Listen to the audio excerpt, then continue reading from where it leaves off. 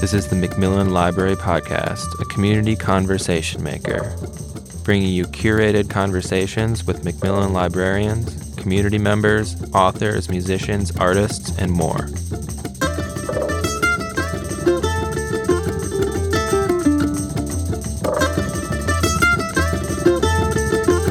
Welcome back to the McMillan Conversation Maker Podcast. Today we have another recording of an Authors at McMillan presentation. You can view the video of the presentation on our YouTube channel. And while you're there, please subscribe. Also, check out our Facebook page, and our Twitter handle and Instagram is @McMillan Library. Website is mcmillanlibrary.org for all the latest info and events. This presentation is by Greg and Jen Seymour. They speak about their time in Costa Rica and hiking the Appalachian Trail. Enjoy. All right, thanks everybody for coming out and braving the cold. And we've got some great authors tonight. We'll be doing the book drawing at the end. We'll be giving away 10 books, so we've got a pretty good chance.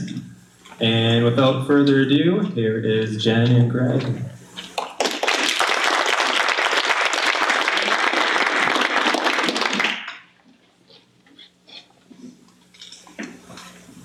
Hello, can everyone hear me? Okay. My name is Jen Beck Seymour, and this is my husband of 24 years, Greg Seymour. I grew up here in Wisconsin Rapids, and I went to Assumption High School. And we just want to thank McMillan for having us tonight. We're happy to be here, and thanks for coming out in the cold tonight to see us. So to start with, we want to ask everyone a question. By a show of hands, how many of you have spent more than 2 consecutive nights in a tent in the woods? Wow. Oh my gosh. Okay. So all of you guys with your hands raised actually had more experience than me and my husband did before we did our hike. Yep. So in 2017, we thru-hiked the entire 2,200-mile Appalachian Trail. We went by the trail names Chica and Sunsets, and we basically lived in the woods for 6 months. Let's see. It was one of the best experiences of our lives, and also it was the most challenging thing we have both ever done. You may have heard of a book called Wild by Cheryl Strayed about the Pacific Crest Trail, and another book called A Walk in the Woods by Bill Bryson about the Appalachian Trail. There's one difference between those 2 hikers and us. They did not complete their thru-hike, and we did. So let's define what a thru-hike is. A thru-hike is a hike of any long-distance trail within a 12-month period. So for instance, if you start the trail March 1st of this year, you would need to finish it before March 1st of next year. So today, we are going to talk about several different aspects of our hike. Things like, why would you want to thru-hike the Appalachian Trail? What do we eat every day? Where do we sleep every night? How bad did we stink? How often do we get a shower? How did we not get lost on the trail? How much did our packs weigh? What kinds of animals did we see? And last but not least, how did our marriage survive?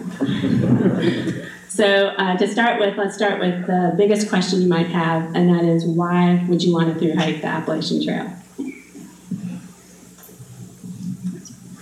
So if you're ever cold and you want to get warm really fast, stand up in front of 50 people. So like Jen said, let's talk about a little bit about how we got to come to hike the Appalachian Trail. I'll start with a little bit of history about our lives. We both had successful careers in Dallas, and we had basically what everybody would consider the achievement of the American dream. We had a nice house, we had 2 cars, we had enough money to cover the bills and spend however we wanted to. The problem is we didn't have time. We didn't have time to use any of that. So that compounded with my job. I was a manager for a company that ran 24 hours a day, 7 days a week. And I was very stressed out. It was affecting my health, and it was affecting our relationship. So something had to give. And so we started looking at ways to get out of that situation. And eventually, we came to the idea, actually I came to the idea, let's move to a foreign country. And a little bit about Jen and my personality. I'm very much a dreamer. Jen's very pragmatic, has to have everything on a spreadsheet. And so I brought this idea to her, and she heard it. And but as we talked about it, and as we started to put some financial figures on paper, and we started to dig in, we learned that we could live for less overseas. One example, one specific, 50-cent beer in Panama. I mean, you could drink a lot of beer for 50 cents a pop. So after a bunch of research, we determined that we would move to Costa Rica, and we did. And we sold everything we had except for 9 suitcases of stuff and moved to Costa Rica. So here we are in Dallas right before we left for Costa Rica with our 9 suitcases. And we moved there, and we lived in Costa Rica for 4 years. And in this time, we discovered a lot about ourselves, and we really worked hard at simplifying our lives. We found ourselves relaxing a lot more and just enjoying life a lot more. And since we had more time, we discovered new passions we had. Greg got into photography.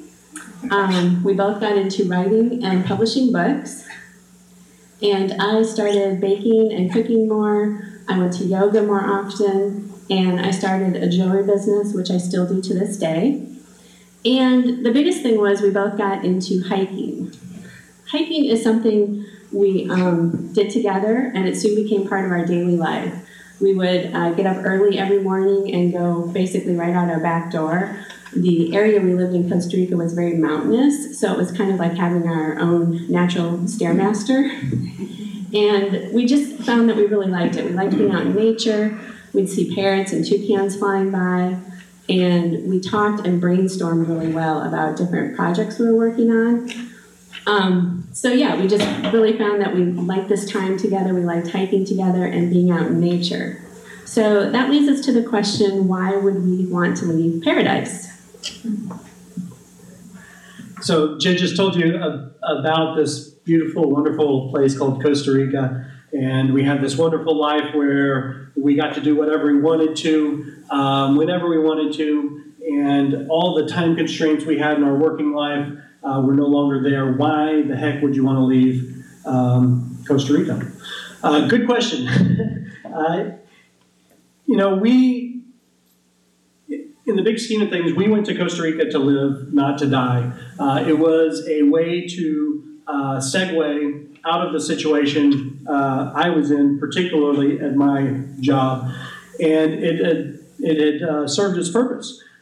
We had a great time. We immersed ourselves in the culture, in the language. We met Ticos, which the Costa Ricans call themselves, and we had a great time. Costa Rica is a small country. It's about the size of West Virginia. So in 4 years, we saw basically everything that we wanted to see about Costa Rica. We were ready for a new adventure.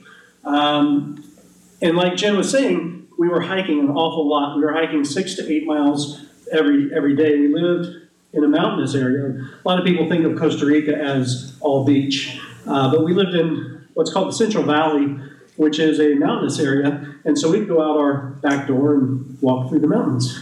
And we had walked 6 or 8 miles every day. And during one of these hikes, I don't know which one said it first, but I'm sure it was said flippantly. Someone said, let's hike the Appalachian Trail. And we didn't take it really seriously, but as we were hiking, and as hiking became more of our lifestyle, we started considering the option hiking this long trail very seriously, so much that the planner over here set up a spreadsheet for it. You know we're serious when a spreadsheet comes out. So the deal was, if we could get our hike with backpacks on up to a 15-mile hike, we would start planning an Appalachian Trail trip.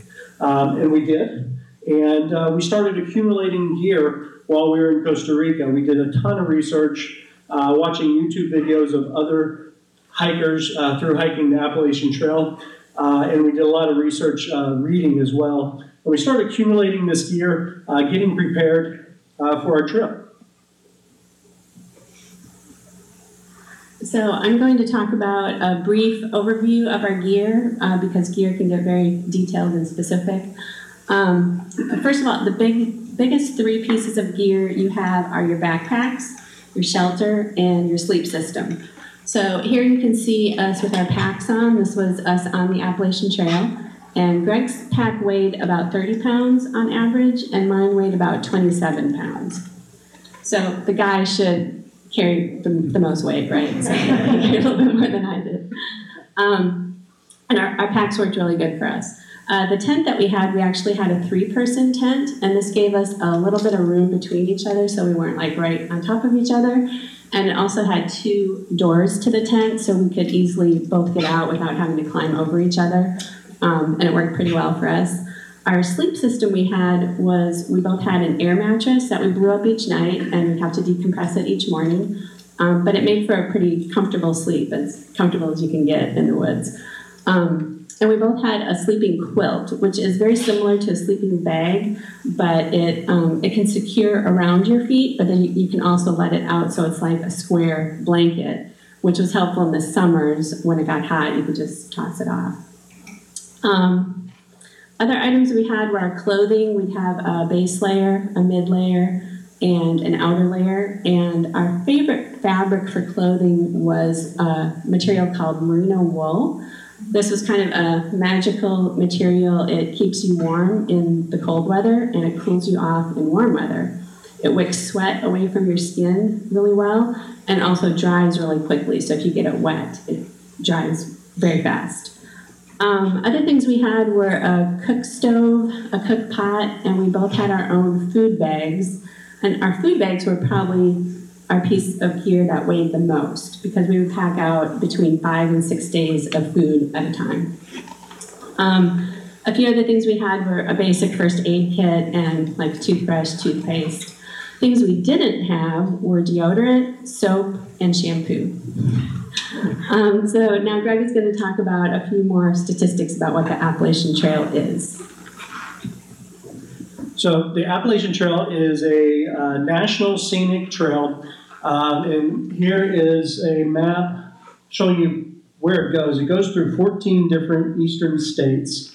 Starts in the south in Georgia at a mountain called Springer Mountain, and ends in Maine at a mountain called Mount Katahdin. The trail, like I said, it goes 2,200 miles. The year we hiked, it was 2,189.8 miles, but it changes each year due to land rights issues and reroutes and things like that. To complete it, it takes about 5 million steps. So if you're a Fitbit person, you'll get your steps in for sure every day.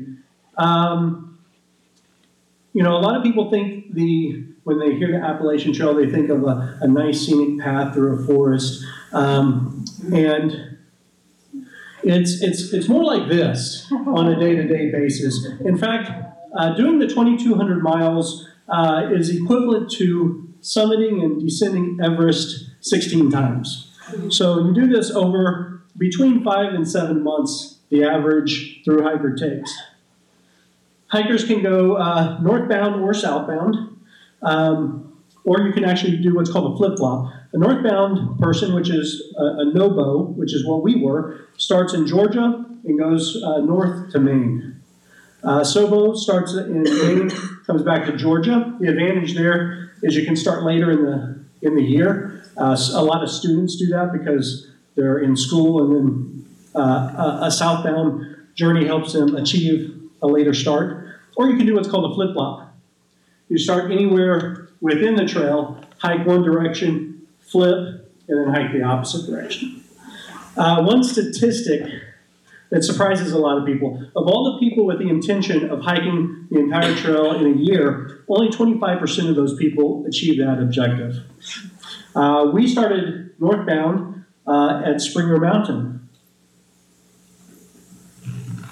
Here we are at Springer. You can tell we're starting because our clothes are very clean. The colors are very bright. We look rested and happy. So it was a great first day for us. It didn't rain on the first day, and that's all I was hoping for. So we got a good first day. Before Greg and I started the trail, we made a commitment to each other that this was important to us. We both wanted to finish the trail because a lot of people don't. It's very easy to quit. So we made a promise to each other that we weren't going to quit unless we had a severe injury, one of us had an injury, or we had a family emergency where we had to go home and be with some family. So we were determined, no matter how bad it got, that we would get through it, and we weren't ever going to talk about quitting. And it worked well for us. We didn't quit. We also started out very slowly. We built up our mileage slowly. This was because a lot of people go out too fast, too soon. They get injuries before they know it. They have blisters, knee problems, feet problems. We started with about 8 miles for the first week and slowly worked up to 16 miles over 5 weeks.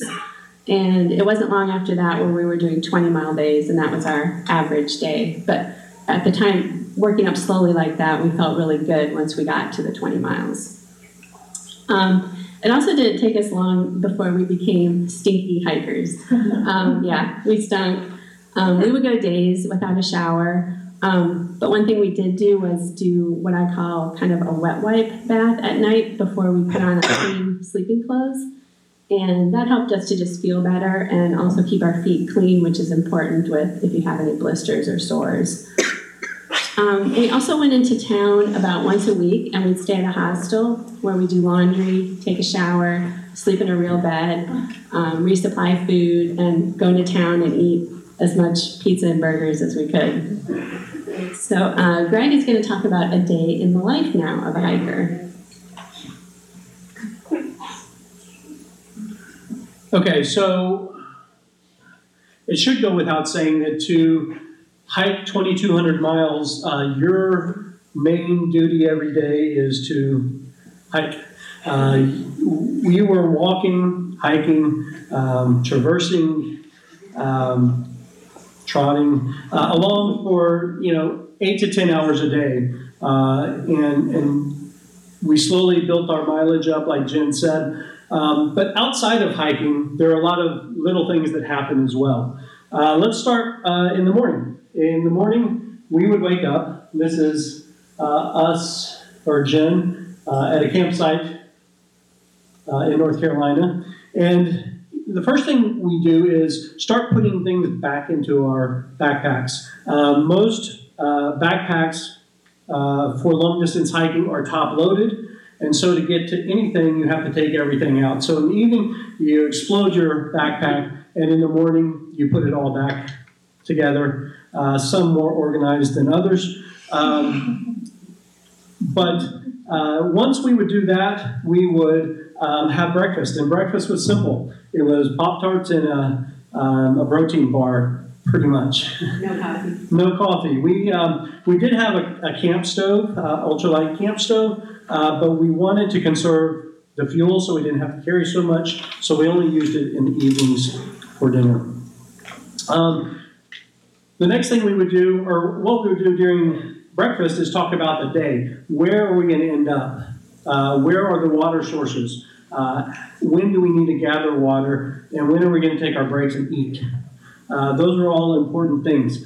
And usually we had 2 or 3 different campsites as targets for the evening. The first one was kind of shorter in case one of us was just not feeling it that day or got injured. The other one was a little bit of a stretch.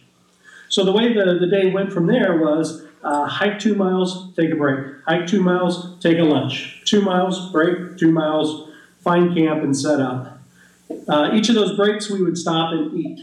There is just no way to fill up the amount of calories that you're burning, so you eat as often and as much as you can. We would usually try to find a nice overlook or a place to eat. At night, we would gather water, both for cooking and for to start out the next day with. We would have dinner, which at night was like Knorr rice sides or Idaho potatoes, anything that's very filling. Maybe add some beef jerky for seasoning. And then we would turn in for the night, and if we had energy, we would read a little bit.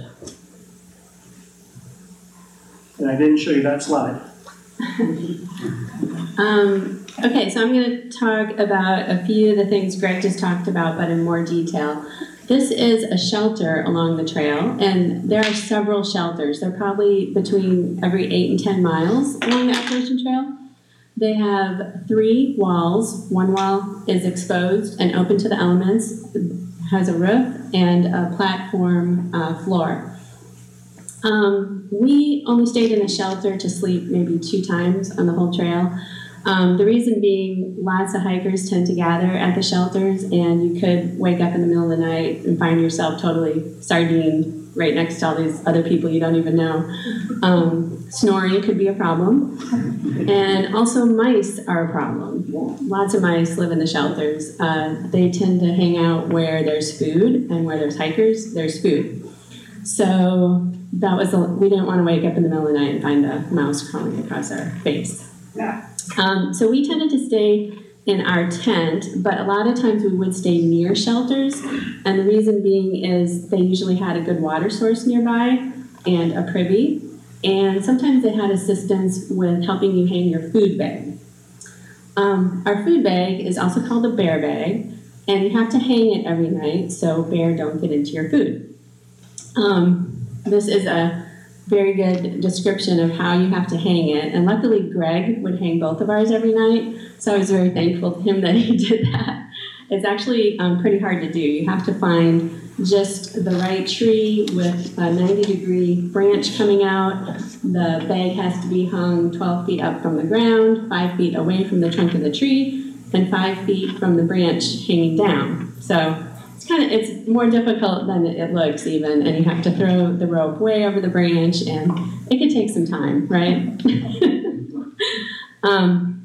Another thing we did on the trail was we would need to filter our water. Water sources were very prevalent. We never had a problem finding water. We never ran out of water, but we did have to filter it. The filter we used was a Sawyer squeeze. It was just about that big, and you would just gather water, screw it on the bag that you collect your water in, and then squeeze it through the filter into a clean water bottle. It really didn't take that long, just a little bit of time, and this prevented us from having any parasites. So we always filtered our water, and we never got ill or sick, so it worked well. Okay, Greg is going to talk about how we didn't get lost on the trail. So you're hiking 10 hours a day through forests, and with the main goal of getting from one place to another that's 2,000 miles away. How do you do it and not get lost? It's actually, the Appalachian Trail is actually, it would be difficult to get lost on it because there's 3 things that you can use to help navigate as you go. First off is these white blazes, as you see on that downed log. White blazes are affixed to trees and rocks by trail maintenance groups all along the trail. And they're found from the beginning to the end. And they are, they make it very easy not to get lost. They're placed anywhere from 1/10 of a mile to 1/2 of a mile apart. And I think there's like 22,000 along the trail, something like that. It's an awful lot.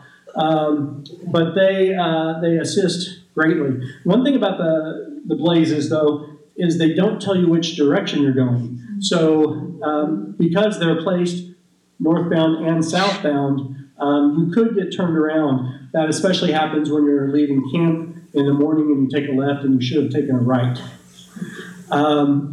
There's other colored blazes as well. Blue is the most popular or prevalent, I guess, on the AT. And a blue blaze will take you to scenic overlooks, water sources. They could take you to town. It's off the trail, but it takes you somewhere. The second method we used,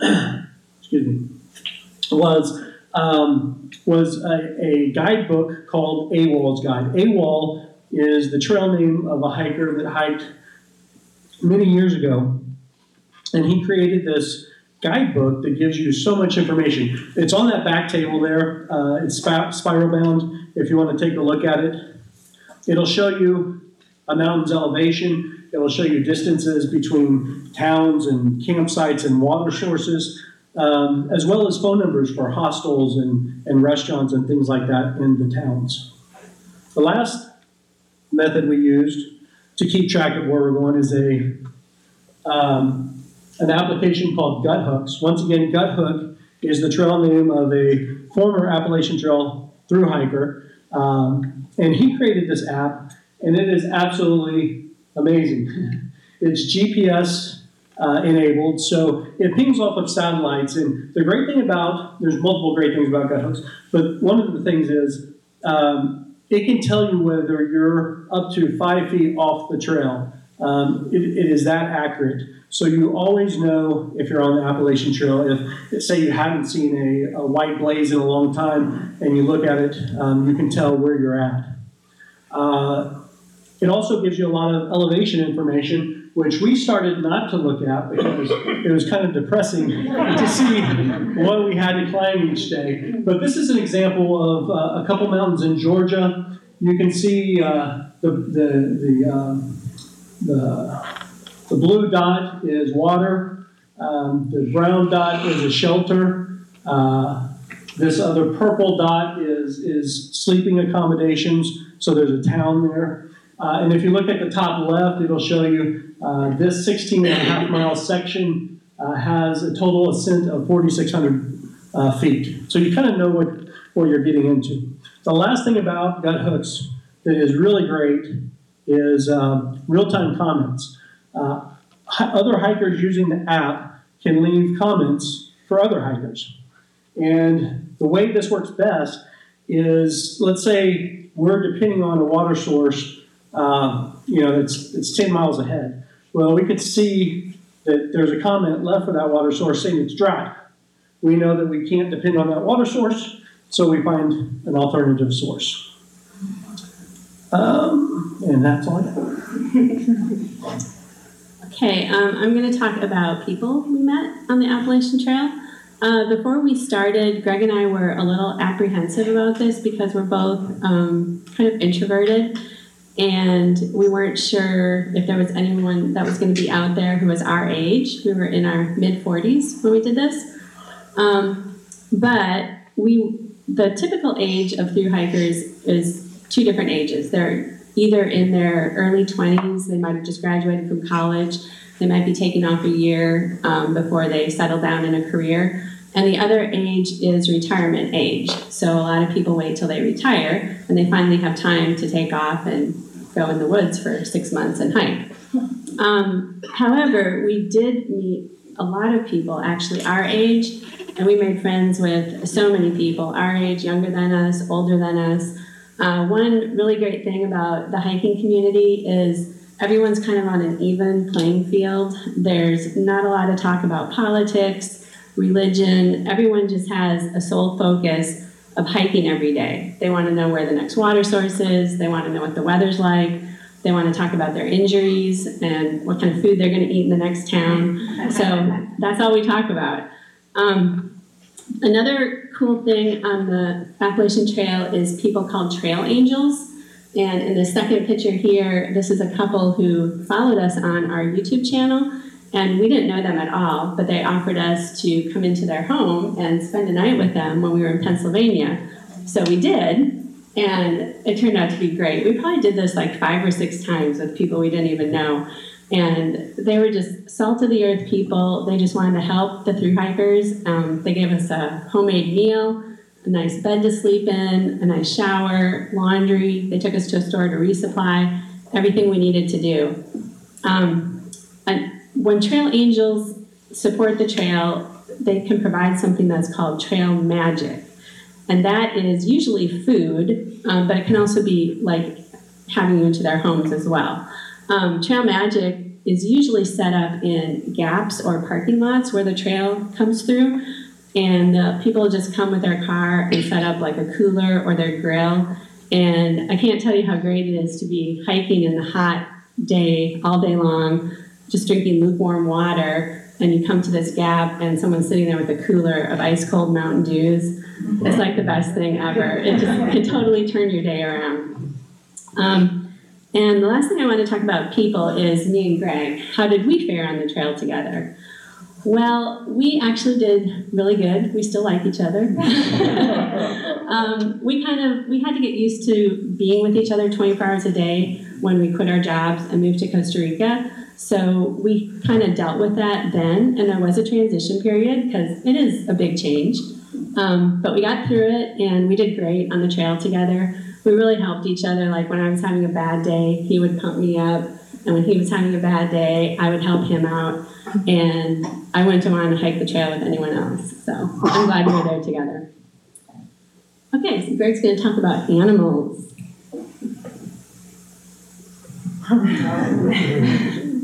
By the way, this is not my picture. I took it off the internet. We did see 4 bear, but they were so fleeting, we couldn't take a picture. So it was surprising to us how few animals we saw. I mean, we were living 24 hours a day for 6 months in the wilderness, and you would think that we would see just a ton of animals. We heard quite a few, but maybe because we were hiking as a couple and we were talking as we were hiking, when we weren't breathing too heavy, we just didn't see very many. But we did see 4 bear, and we saw those in the typical places people see bear in the national parks. We saw ours in the Shenandoah National Park, and then we saw 2 in New Jersey. It might surprise you, but New Jersey has the highest black bear population in the United States. Most people think of New York and New Jersey as metropolitan areas, but the trail goes through both those states, and I can tell you it's very wild in areas. We also saw 4 moose, 2 moose. Two moose, meese. And we saw both those in Maine, and once again, they were very far away and didn't want their picture taken. This is not very interesting to you guys in Rapids here, but there are deer everywhere along the trail. And once again, in the national parks, they're very tame. We had stopped for lunch one day, and a guy was opening up a sandwich or something, and a deer stalked him. I mean, it came within 10 feet of him, hoping for a handout, I guess. There are snakes. One of the animals that we saw a lot of were snakes. We saw 37. We saw so many that I started keeping track of how many we saw. I like snakes. I like animals in general. So I was thrilled to see them, except for this first one, the one on the left. That's a timber rattlesnake. It's a juvenile. It doesn't have rattles on it, so I can't tell you it's there. Jen stepped right over this because it was laying across the trail, and she thought it was a twig or a stick. And I told her to stop, turn around, and look at what she just stepped over. Surprisingly, we saw a total of 12 timber rattlesnakes. Some of them notified us of their presence. Some of them lay parallel to the trail and were just deadly quiet. But we didn't have any trouble with any of them. There are 2 other venomous snakes along the trail. One is the copperhead, and that's found as frequently as the timber rattler, although we didn't see any of those. The other one is the cottonmouth water moccasin. It is found in Georgia, the Georgia part of the trail only, and it's very unusual for people to see them because there's not a whole lot of water. There's a ton of other types of snakes. One of the most interesting one was this eastern hognose snake, which is the brown one. I touched him with my trekking pole to try to get him out of the middle of the trail, and he does what hognose snakes do, which is puff up and hiss. And I'm told that if I would have pushed him a little bit further, he would have flipped over and stuck out his tongue, playing dead. So, but I got a show anyway. Jen talked about rodents being a problem for hikers, and they are primarily the chipmunks and the mice that infest the shelters. Not only do they want your food, and they'll burrow through your backpack to get it, they want nesting material. So a lot of times they'll destroy something and not even touch your food. People are fearful of bears and snakes. But really the animal they should fear most on the Appalachian Trail is really, really small. It's a tick. Ticks give you Lyme disease and Rocky Mountain spotted fever and a whole bunch of other ailments. And it is the one thing that we protected ourselves against. We treated all our clothes with permethrin, which is a chemical that kills them. And over 6 months, we saw 3 ticks total. So I think it did its job. That's it. I'm going to talk about how we changed over our 6 months on the trail. The most significant changes we found were in our bodies. We obviously became a lot more fit. Of course, we were hiking up and down mountains every day, all day long. We definitely felt this in our legs and our muscles. And we also lost quite a bit of weight. A typical thru-hiker needs about 6,000 to 8,000 calories, or that's how much they burn each day on the trail. So it's very hard to eat that much food on the trail, especially when we're packing it out and we have to carry it with us. Greg lost a total of 54 pounds. Yep, I since found it. And I lost about 38 pounds. So here you can see us on our first day and our last day, which was day 179. Another thing that changed in us, Greg and I were both pretty confident people before we did the trail, but when we were done and as we were getting closer and closer to the end, we just felt so much more confident. And just like a tip, we really felt like we were a badass. Like, if we could do this, we could do anything. I mean, we really felt that way because we feel like we're just normal people, but we were really determined to do this. We trained for it, and we did it. So we felt really good about ourselves. And that leads us to our last day, which was on Mount Katahdin.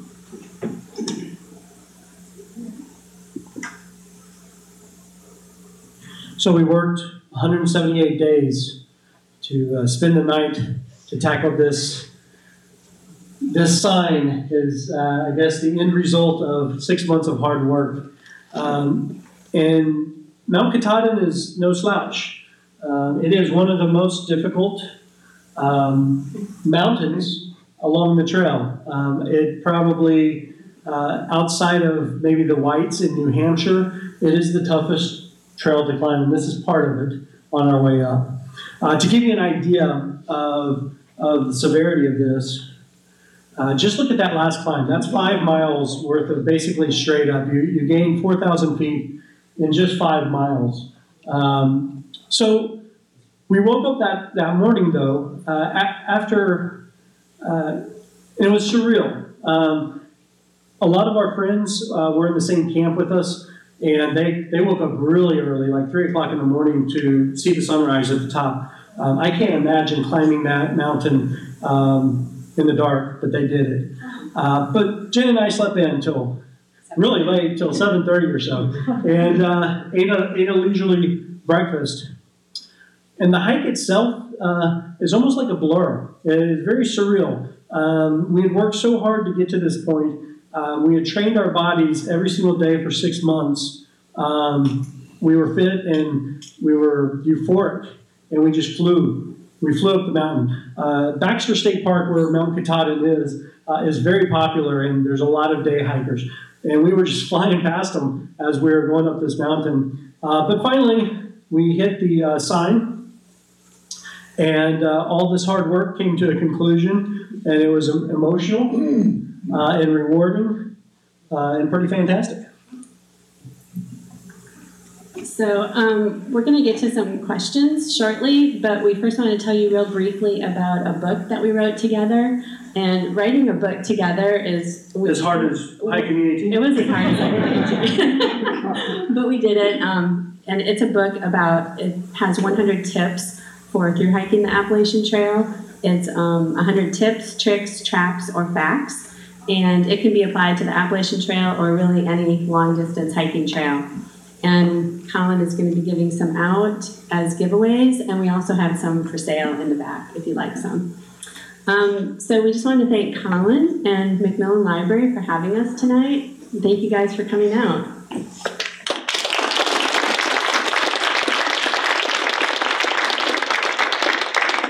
So does anybody have any questions? Yes. When in the year did you begin and end? We started in 2017. We started March 22nd, and we ended September 17th? 16th. Yeah. Yes. You mentioned those little blips and the apps that they have. Do you have cell service up there? Oh, that's a great question. That was actually part of my notes that I didn't mention. You don't need cell service. We used the same app just recently in Spain on the Camino, and we didn't have a cell phone number over there. Works just fine. It works in airplane mode, so it doesn't drain your battery, and you don't need a cell signal or even a cell phone number. Oh, it's just GPS. Yeah, it's just pinging off the satellite. You said you guys were vlogging. Did you have like phone chargers, like the cell? Right.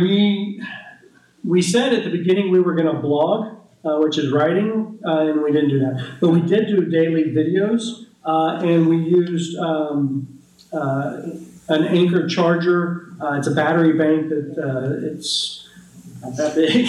I don't know the specifics of it, but between our two phones, it kept us charged, the 5 or 6 days we needed before we could get to town to recharge it. Yes, sir. Did you have special shoes for that? That's a great question. Yes. So the typical shoes hikers use are either hiking boots or trail runners.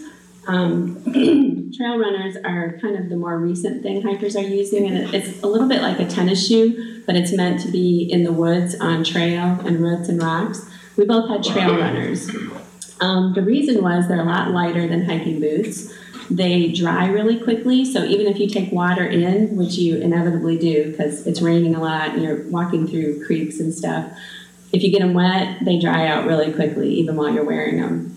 And what else? We both went through 3 pairs the whole trail, which typically people go through more than that, but we got by with 3 pairs each.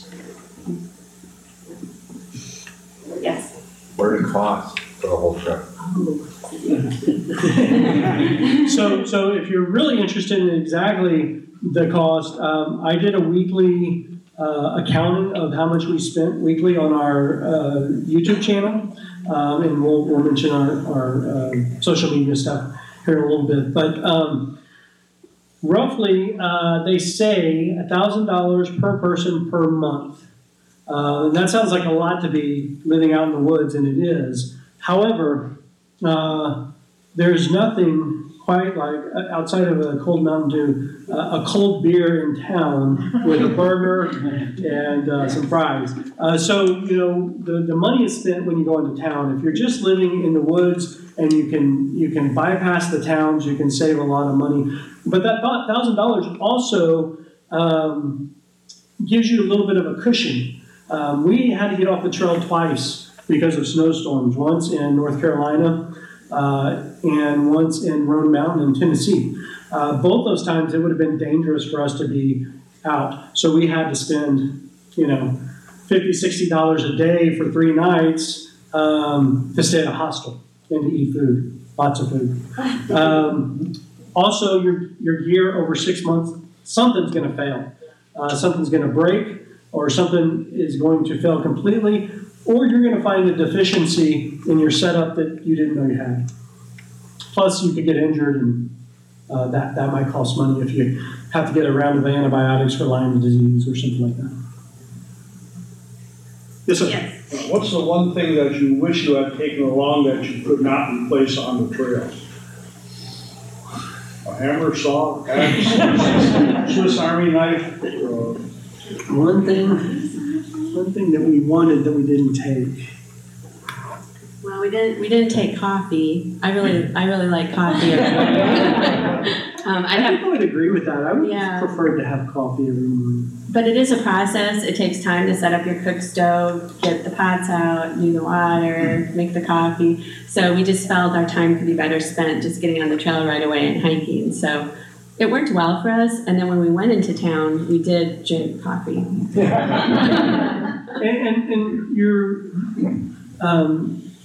you want to be very precise in your gear because 1 pound over 5 million steps really does a number on your body. I mean, it really does. It's pounding. So we wanted to keep our gear at a certain weight, and we were always under that weight. And so we were very particular about what we took, and I think we were pretty cognizant of it when we went. So that's why we didn't have very many things that I think we regret gear-wise. Yes, sir. What about food on the trail? What was your go-to food? My go-to food was jerky. It's the one thing that I ate on the trail that I never got tired of. I developed an aversion to peanut butter and nor rice sides and Idahoan potatoes. But jerky I never got tired of. What about you? I really liked Pop-Tarts in the morning, which is something I never eat in normal life. We ate a lot of candy. Sweet Tart minis were my favorite candy, and also Jolly Ranchers, because you can suck on a Jolly Rancher for like a half an hour or so. So it's kind of a mental game too. Like it was, I don't know, it just kind of helped me when I was having a bad day. What else did I like? I actually ate beef jerky on the trail too. And you never in real life? I don't usually eat it. I can't think of. Yeah, we ate other stuff too, but that was probably my favorite stuff on the trail. In the back. Was there any state that wasn't very well marked? I know Bryson said Pennsylvania wasn't so great, but is there any state that? New York. I think Pennsylvania is tough because they call it Rocksylvania because there's just these boulder-strewn fields, and it is not as well marked, but a lot of times they mark it some other way with big signs. But in New York, we had climbed over these big slabs of rocks, and they were frequent, and there was not a mark in sight. There was a few times where we got turned around and we had to pull out the application and see where we were. Yeah. Yes, sir. Did either of you get sick or injured on this trip? I did. I got sick. I got food poisoning from a Mexican restaurant in Virginia. Somewhere, it doesn't matter. But as if I wasn't losing weight fast, I lost it even faster. But otherwise, we had just general ailments. Our feet always hurt, and our knees and things like that. Yeah. Yes. You mentioned the 3 pairs of shoes. Did you have them drop shipped someplace along the route, or did you probably didn't carry 3 pairs with you to start I with? think my mom had. Did you have her shoes? Yeah, I think before we left, we had left another pair with her, a new pair. So she sent us the next pair. And then actually somebody gave us Trail Magic for him. They happened to have his same type of shoe and said it didn't fit them anymore. Would you like them? And we're like, yeah, send them along. So they worked great.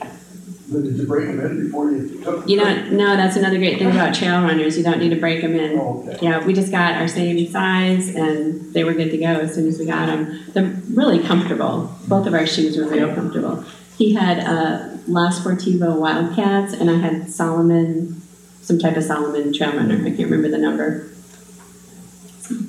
Yes. You can probably buy them along the way, right, if you had to? Yes, you can. Mhm. Yeah, it just depends what town you're in. They might have them there or they might not. Yeah, that brings up a good point. One of the things about the Appalachian Trail that was great for us without any experience at all is that it's so well supported. You're never more than a day and a half from a town.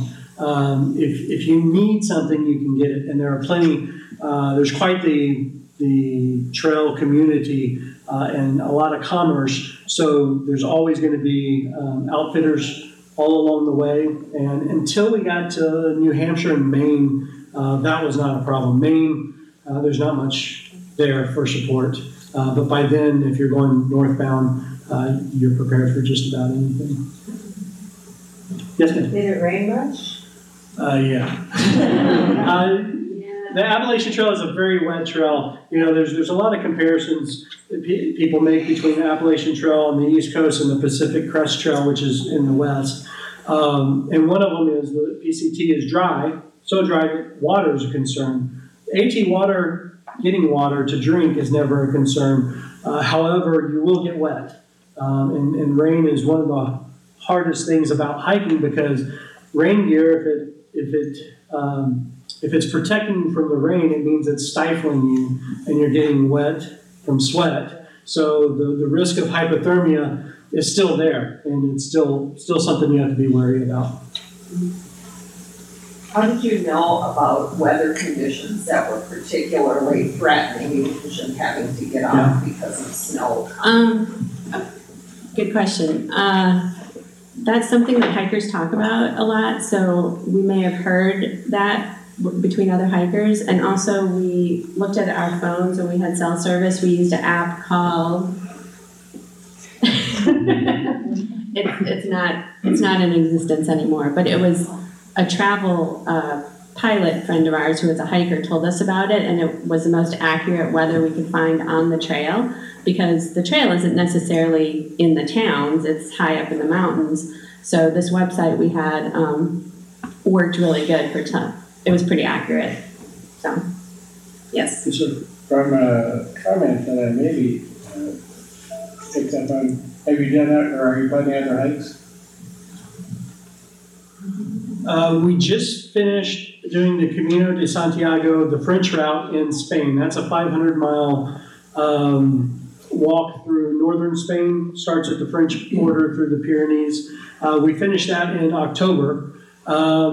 We don't have anything planned for this year. We've been looking at some shorter hikes, 500-mile type hikes. We'll be in Costa Rica for 6 weeks in a few weeks, and we're going to do a hike to a cave, but that's just a few miles. Nothing really big on the radar, but I'm constantly dreaming of the next one, and we'll have to put it on a spreadsheet for Jen to see if it's doable. How many bottles of water do you think you want through a day? Okay, and I know this exactly. 1 liter per 5 miles is about what we drink. And we always carry Yeah, we carried up to 2 liters at a time. Yes, sir. Sometimes out east you'll get rain for 2-3 days steady. What did you do when that happened? Did you get stay off in your the tent? trail. Get off? That's another reason for a big budget. we were kind of rain weenies, especially midway to the end, and we were just getting tired. And if there was rain in the forecast, if it was 80%, we were off the trail in the hostel. Early on, we would stay in our tent and let it rain, and it worked out fine. There were days, I think 90% was the biggest percent chance of rain, where it said it was supposed to rain, and it was sunshiny and we didn't see a drop. Then one time it was 10% and we got drenched. So you never know what you're going to get, but you're going to be forced to walk through rain. But you're right, multiple days of rain is miserable having wet gear, for sure. Another question about your tents. Any problems setting up tents anywhere? I mean, are there designated areas along the way for your tents? Yeah, you want to answer? You want me to? Okay. Yes. So there's two main methods you use to select a campsite. One is you go to the shelters. Almost every one of those 3-sided shelters has tent spots for for people. The good part about that is there's usually a water source, there's usually bear cables or a bear box to help you with your food bag. There's usually a privy, and there's usually a lot of other hikers. We tended to like to be alone, so we did what was called stealth camping a lot, which is where you find a campsite that's not at a shelter and it's not in the guidebook. And those up through Vermont, which is the near the end, those are everywhere. You can, there are certain regulations in the Great Smoky Mountain National Park. You have to stay at the shelters there. There are, in the White Mountains of New Hampshire, you have to stay at their huts or at their campsites. But otherwise, you can camp wherever you find a space. Going once. From time to time, you hear about someone who did get lost, and I think there was a couple of years ago, a woman who got off the trail. She was by herself. She ended up dying. Yeah. Yes. From your experience, how could that happen? I mean, is it carelessness on the camper's part? Yes. It's my understanding that she got disoriented when she went to find a restroom and lost the trail. And then she tried to find her way back and got deeper and deeper. And then she fell and hurt herself. And she was having some mental issues anyway. The first thing in her case, I would say, is you should hike with a partner. Or let someone know your hiking plan. We developed, as Jen mentioned, friends all around us who knew what our next day's schedule was going to be. We had each other. You're right. The trail is well marked, but things can happen.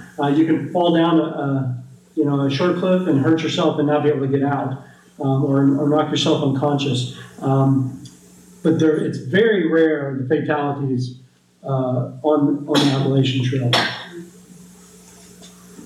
I don't know if we talked about it. How did you coordinate with the care packages you get, not the magic stuff, but to the post office? So I think that was kind of knowing you guys, following you guys. I thought that was kind of cool how that was coordinated.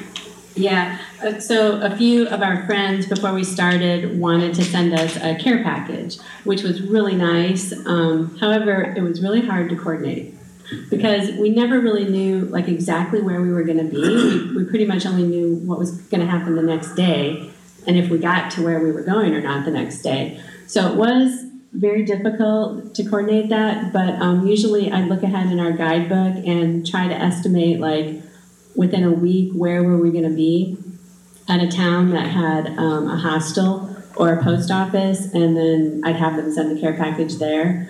And the post office, you can just put hold for thru-hiker and they'll hold it for you. So that worked out pretty well, except the post office, of course, closes at 5 and isn't open a lot on Saturdays and Sundays, so that can be a problem. So it was difficult, but it was really nice getting care packages too, so it was worth it. Yes? So to and from your beginning and end points, how did you? So to get there, we actually took a Greyhound bus from here, Wisconsin Rapids, to Chattanooga, Tennessee, which was awful. We said we're never going to do that again. 23 hours? It was 23 hours on the bus. And then we had friends who wanted to pick us up in Chattanooga, and they took us to Amicalola Falls, which was maybe a 3-hour drive. And they spent 2 nights there with us. There's a lodge there that you can stay in. So that's how we started the trail. And then in the end, it's difficult. You end in Mount Katahdin, which is in the middle of nowhere. The closest town was an hour away. An hour away. Then Bangor, which is where you fly out of, is another hour and a half. Yeah, so I can't remember what. We got a ride with someone that was staying at the hostel. We got to the hostel. We found a ride from Mount Katahdin to the hostel, which is another thing in the hiker community. Hikers hitchhike all the time, and people give you rides. So we did find a ride to the hostel, and then we were going to take a bus to Bangor. But we met someone that night in a restaurant whose husband had just come down to help her with her thru-hike, and they offered us a ride to the airport the next day, so worked out great. But there are shuttle services. If you can't find a free ride, there are shuttle services that'll take you from Atlanta Airport to the start, or from the Bangor Airport to the start if you're going southbound or back home. Yes. What percentage of people start the north go south, or is there a reason for doing either, or seasonal, or? So I would say, and this is a guess, but it's probably pretty close. 90% go northbound. The reasons are simple. You basically walk with spring as you go northbound. You get pleasant weather the whole way. You miss black fly season in Maine, which I hear is maddening. And the reason people go southbound are for, like I mentioned earlier, to get a later start, because you can't start until mid-June. And the earliest, well, there's people already out there now, which is crazy, but most people start in March or April going northbound. So you either want to get a later start, or you want solitude. So few people go southbound. That's the way to go if you don't want the crowds that are especially ubiquitous in the very beginning. The first 2 weeks were very, very, very crowded. When did you decide to write about it, and how did you get published? You want to take it? Yeah. So we actually wrote some books when we were in Costa Rica. Those were our first books, and we wrote about Costa Rica, and we've self-published all our books. So when we started doing the Appalachian Trail, we thought, well, let's take notes on our phone just in case we want to write about it. It might be a good thing to write about. So we did that, and it was really easy when you're hiking all day to think about things. So we would just take notes on our phones, and then when we got home, we put it all together and organized it more and started writing about it. Does that answer your question? It does. Okay. Yes. Yes. Explain how you got your trail names. Okay. That's right. So my trail name, Chica, came from, it's twofold. When we lived in Costa Rica, I had a blog and I wrote a book called Costa Rica Chica. And also Chica means woman. So when we started the Appalachian Trail, I felt it kind of tied me to Costa Rica and our life there. And also I was really proud to be a woman hiking the Appalachian Trail, because it's very much there's more and more women hiking it, but it's a male-dominated field right now. So I was just really proud of myself that I was out there attempting to do it. So that's how my name came about. So mine is actually kind of a play on my last name. And, growing up having the last name Seymour, I got my name joked about pretty frequently. There's the joke, the guy wrote a book called Under the Bleachers by Seymour Butts, things like that. And so I wanted to take control of my name. And I did. So my life goal now, since we left our careers, moved to Costa Rica, hiked the Appalachian Trail, is simply to see more sunsets, to have the time to do the things I want to do. So sunsets. How are you able to continue to travel, and I'm assuming you're not working, how do you continue to fund and finance things? Great question. It's hard. We live very simply. To put things in perspective, our out budget in Costa Rica was about $1,200 a month. And we made that. So when we moved to Costa Rica, we gave ourselves a year, basically, to not do anything. And neither of us are idle people, me more so than her, but neither of us are super idle. And so in that year, we started doing things that we really enjoyed doing, and some of those we were able to monetize, like our books. I actually started writing for a company called International Living magazine, and that plus the jewelry Jen made, plus our books, more than covered our expenses in Costa Rica. We're fortunate to have Jen's mom here in town, and she's let us stay at her house in between some of these adventures, so that helps a lot. And we're still writing our books. We have blogs that make a little bit of money. Jen still does her jewelry and YouTube, yeah.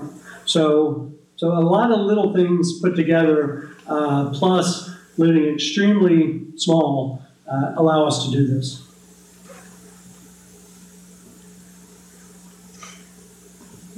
Done. Thank you all.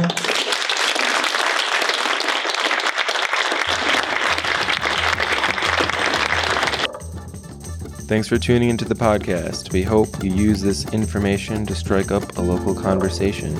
Check us out at McMillanLibrary.org to see upcoming events, including concerts, speakers, movies, and more. We also have free online classes through Gale courses, as well as a host of databases for your research needs. If you can't find what you're looking for, stop in at the information desk. The McMillan Conversation Maker podcast can be found at McMillanLibrary.org/podcast.